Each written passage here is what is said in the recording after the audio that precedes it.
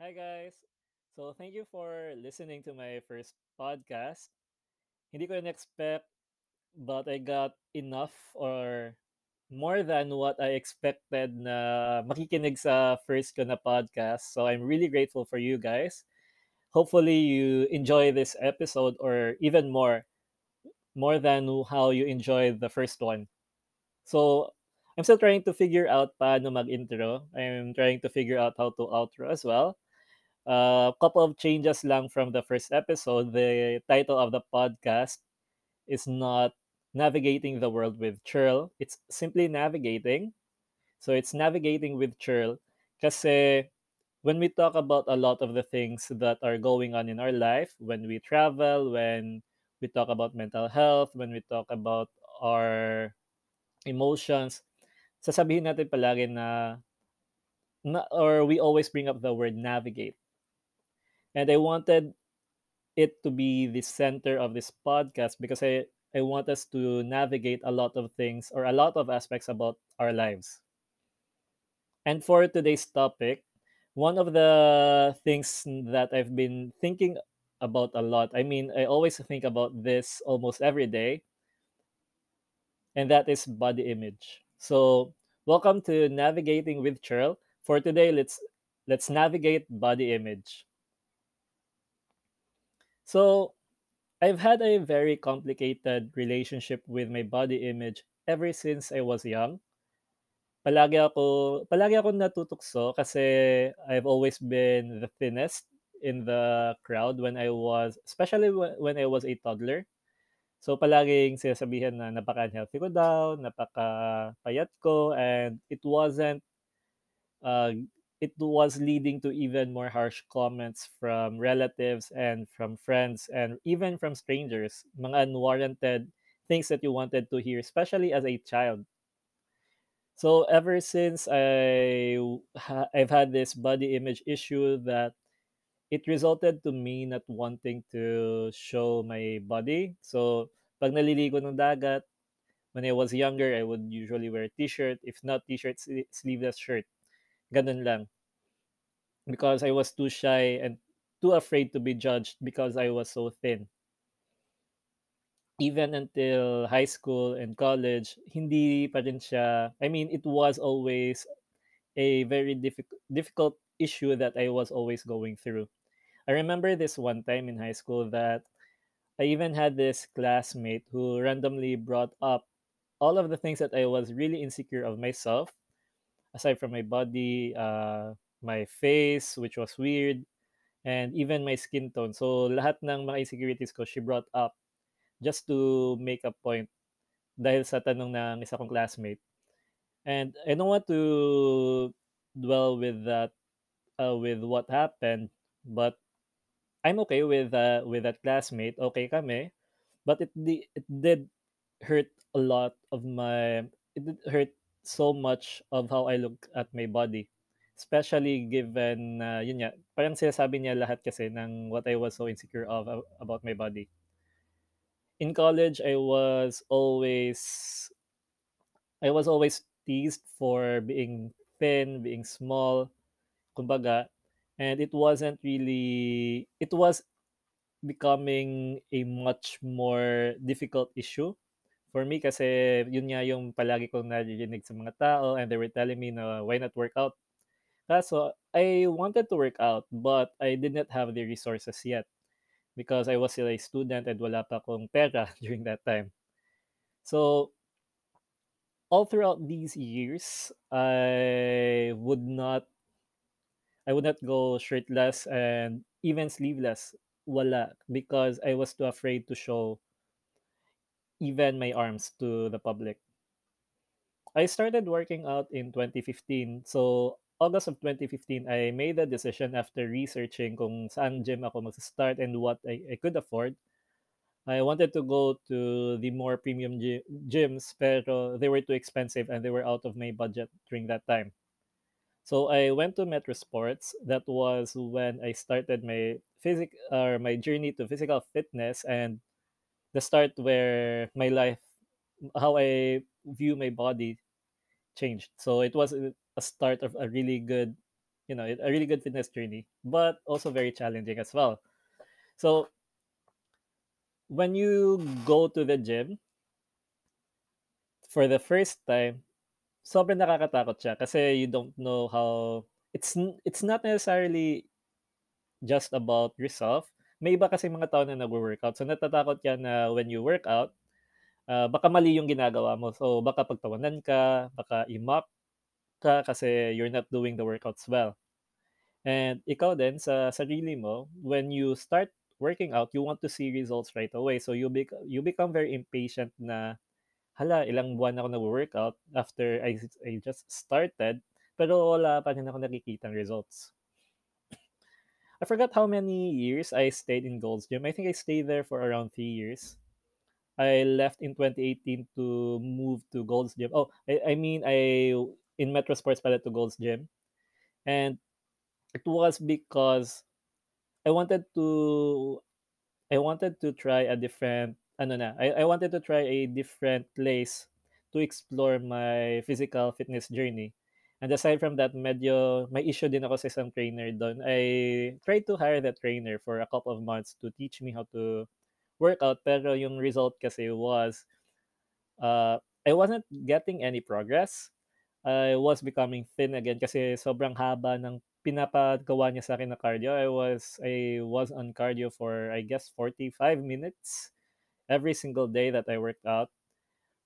He was selling me a very overpriced whey which cost mga twice kung bibilhin mo siya sa tindahan. And when I started to realize na wala akong progress, it was all mind conditioning para sabihin ko para for him to retain me as his client. I started to do my research and I realized na mali yung mga pinapagawa niya, mali yung form. Uh, the form that he was teaching me were the forms na sinasabi sa mga research ko na you shouldn't do it this way because you're just gonna lose muscle. So that explained why as much as I wanted to believe na may progress ako during that time, but I really wasn't, and I was paying this amount of money literally for nothing. So ayun, yun actually yung pinaka reason why I applied to Gold's Gym.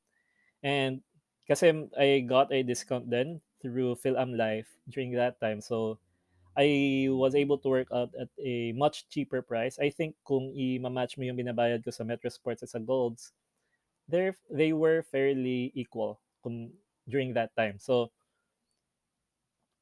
when I started going to Golds, I started to develop my own workout set. I started to also have a better relationship with food kasi when I started working out dun sa Golds Gym, he wasn't really teaching me. He was just telling me to eat a lot of protein. Dapat ganito, ganyan, ganyan.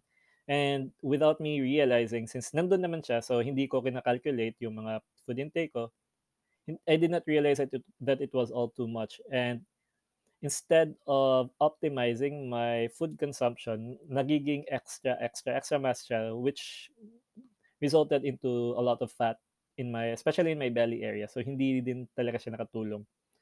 So doon yung I think I started to develop my own workout set even before Golds nung hindi ko na siya hinire doon pa sa Metro Sports, also my diet, but it was really there.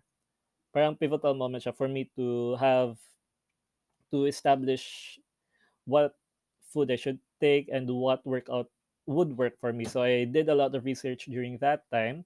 I did my best to understand how to optimize muscle growth, ano yung pwede mong gawin sa muscle na to, ano yung dapat mong i-avoid kasi if you do this, mawawala yung progress mo. So I had to do that during that time and it was actually very exciting.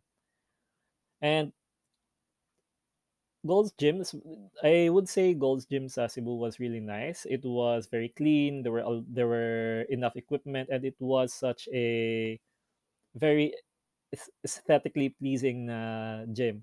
Kumbaga, kasi maganda yung lighting, lahat-lahat.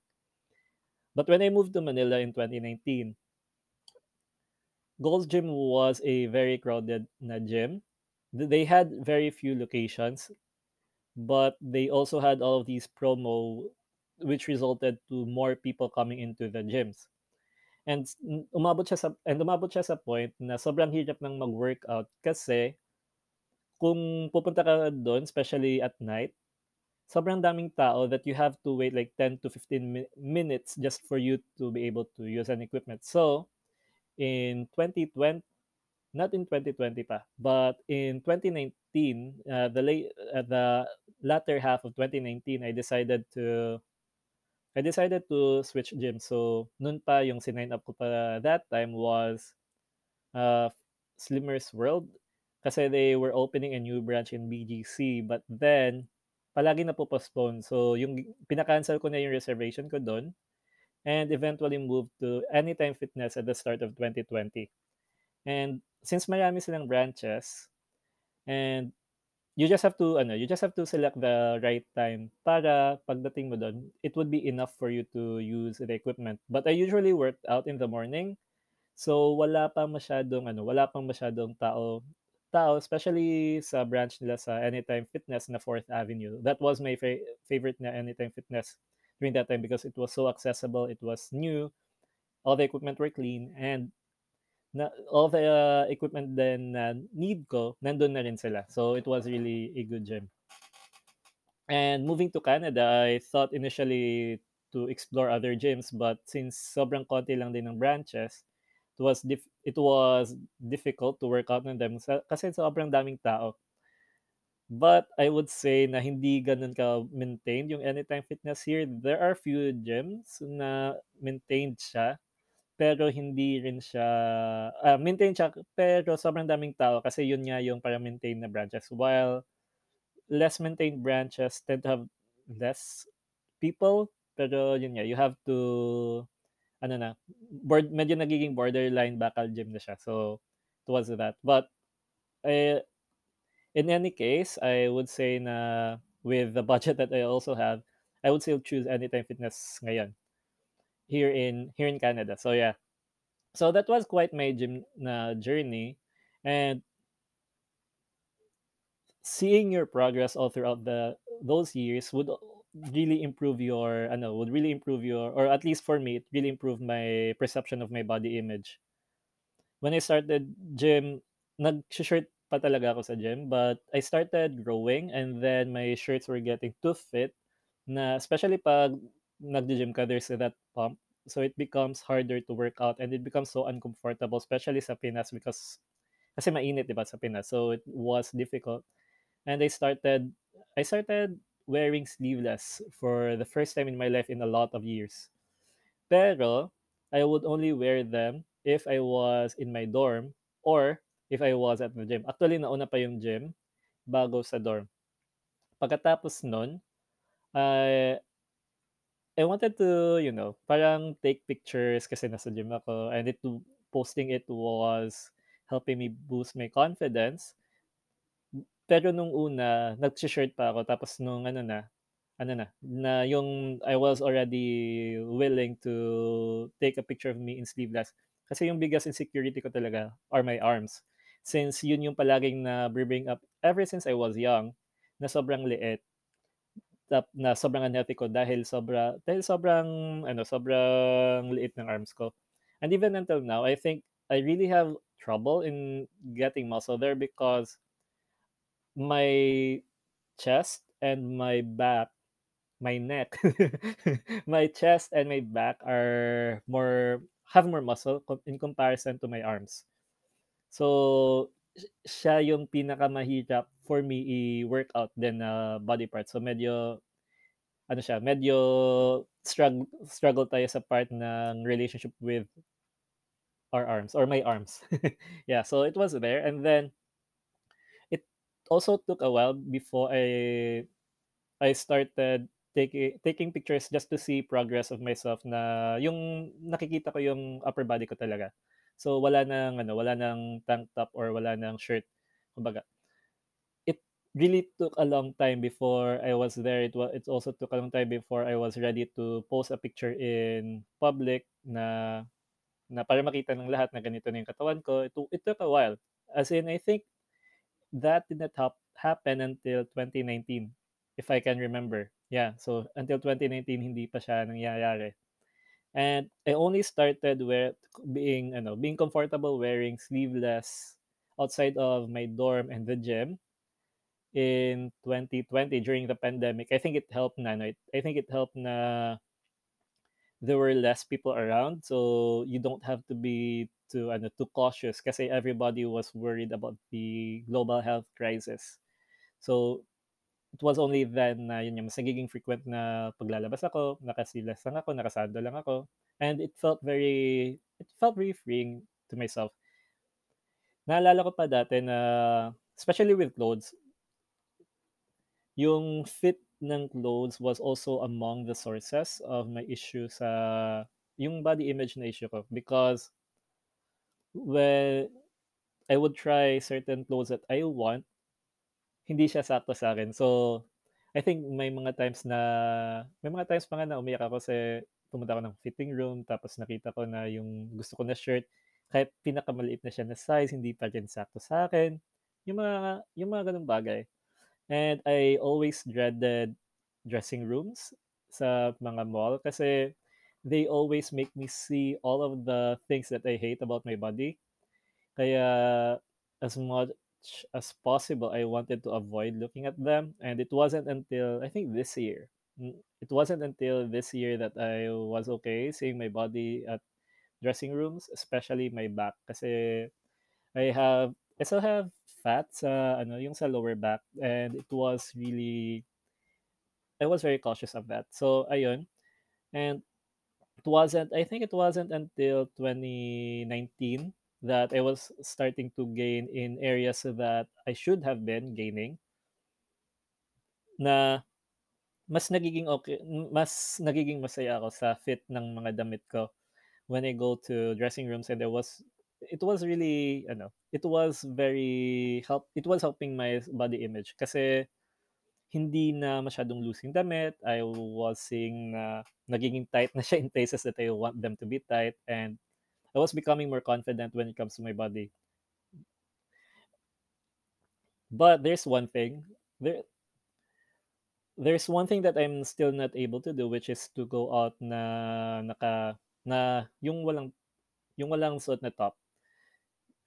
I'm still very insecure with that. I think hindi ko pa siya kaya, and you wouldn't see any picture of me topless unless the ones that I post from the gym kasi, or yung mga minsan na kinukunan ko using my DLSR, yun lang.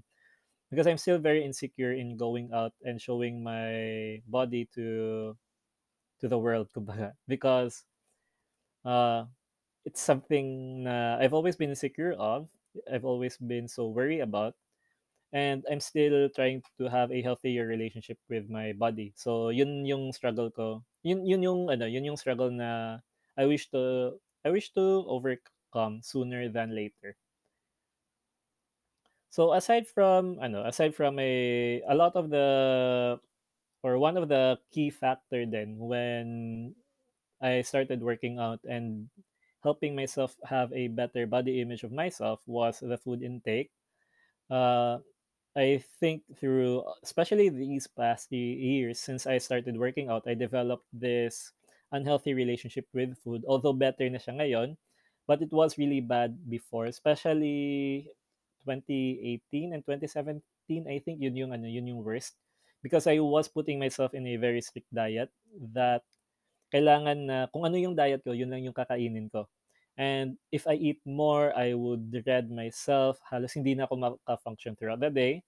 And if I eat less, I would still dread myself kasi I felt like baka papayat ako kasi since natural state ko is maging payat. That was really hard. Kaya nung 2019, when I moved to Manila, I tried to put myself a little bit of forgiveness. Parang mas may ease yung food intake ko. Although I still had a diet that I was following, pero at least hindi na siya ganun ka-strict as before. I was still getting the results that I wanted, and I wasn't dreading eating as much as I used to. And it was not until 2020 since I started opening myself to other food that I could take. So I think it was also very helpful na may meal plan ako during that time, and she was serving me these other food that I could take so that I would be so that I would achieve the fitness result that I wanted. And it was so yun na yung ka-discover din ako ng Sangyup, among other things. So, and I wouldn't feel too guilty. There's that level of guilt, pero sobrang less na lang niya compared to how guilty I used to feel. Kasi kumain ako ng food which was outside of my diet. Although now I'm trying to be more strict lang ng konti, strict to a degree, not na hindi ko i-overthink yung pagkain ko. Because I don't want to go back into that hole na palagi kong iniisip, hala, ano yung paano yung protein ko today? Uh, ano pa yung mga tanong ko sa sarili ko that time? Naku, paano gusto lumabas sa mga friends ko later, pero I want to make sure na hindi lalampas yung calories ko. So, yung mga ganitong mga tanong. So, going out, I remember that if may labas or may kain sa labas before, I would eat first before ako pupunta doon. So, hindi na ako kakain. I'm just there because I want to hang out with my friends. Or, I would eat less during lunch. Tapos, pag nandun na ako, I would only select the food that I think would help me achieve what was my goal on that day, which was quite difficult kasi hindi ko naman alam kung ilan yung calories ng niluto na 'to, hindi ko alam kung ilang protein, yung mga gano'ng bagay. So, it wasn't really healthy. And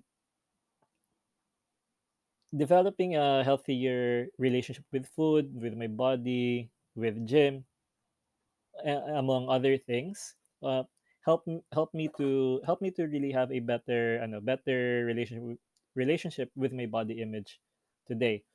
It's not yet the best, I would say, pero it's getting better and better and better. Na hindi na ako nababother as much as I used to. But, pero hindi din siya definite kasi there are days where I think less of my body image, and there are also days where I think more of it than not. One of the key then na I realized was to make it sustainable because fitness is a lifelong na journey. So you couldn't just decide today na pupunta ako ng gym, and what happens with that is kailangan kong tanggalin lahat ng sweets, kailangan kong i-limit lahat ng calories ko right at this very moment because I'm doing this because it would result into just being an impulse. Hindi siya magiging sustainable, and one way or another you would quit, and or you would quit, and then hindi mo na siya gagawin ulit kasi when you were doing it because you were putting all of these discipline kumbaga sa sarili mo, you were feeling even worse than you were before. So yun yung palagi ko nang iniisip when I try to develop a workout plan, a meal plan, or when I try to strategize how I'll do things at the gym, that I have to make sure that it would be something that I could do for a lifetime kumbaga. And it also helped me become more patient with my progress. It helped me to have this level of acceptance already with who I am. It helped me become more confident of myself physically, and it it basically took a lot of the things that I was overthinking of away from my mind. So yun siya. So basically yun na siya. Ang dami ko ng but yeah, that was my body image journey until today. And I hope that you do pick up a couple of things. I'm trying to present this podcast if I'm trying to present this podcast to you as if na I'm just sharing my side of the story. I'm just sharing how what things work for me and how I dealt with these issues. But I don't want it to be imposing because we do have different circumstances. So what works for me may not work for you. And I'm also not really the most knowledgeable. I do believe na may enough knowledge ako to develop the right workout. and to eat the right food for myself. But when it comes to other people, I can only give a little bit of advices, but I do not see them as definite kasi yun nga, these things are not also part of my expertise. I'm just a Google student kumbaga from yun yung naging basehan ng learnings ko for this. So yeah. And a couple of things and then about my podcast. It has been very exciting kasi I've learned a lot from posting a podcast from the last episode. Although, by a lot I mean not that much yet kasi I'm just starting. But it's been interesting na it got a lot it got enough or it exceeded my expectations kung ilan yung makikinig because I thought na makikinig ano lang mga dalawa, tatlo, yung mga ganun lang. But it was more than that and I'm very grateful for that. So, if you have time, please do share my podcast to others. I would like to invite my friends then to this podcast to talk about a couple of things. Some of the topics that I want to talk about in the future would be risk taking. Aside from that, mental health, as it's one of the advocacies that I have. Maybe tattoos, right? And music, and a lot of other things. I want us to I want us to navigate a lot of the aspects of our lives in this podcast. And oh, I'm trying my best then to not to exceed 30 minutes kasi yun yung limit ng isang recording sa Anchor. Actually, this is my second recording of this already. I re-recorded this podcast kasi I felt like hindi ako humihinga dun sa first recording ng podcast na to. I was catching my breath and I don't think that I was talking I was speaking about the topic in a way that I wanted it to be presented. So I had to re-record it. And yeah, yun lang. I think yun lang. Yeah, yun lang naman. Uh, please also follow Navigating with Churl on Spotify. It's available on Spotify and on Anchor. And please press the bell button para if ever I post a new episode, you will be notified by it. Maraming salamat guys. Again, this has been Churl. Thank you for navigating with me today.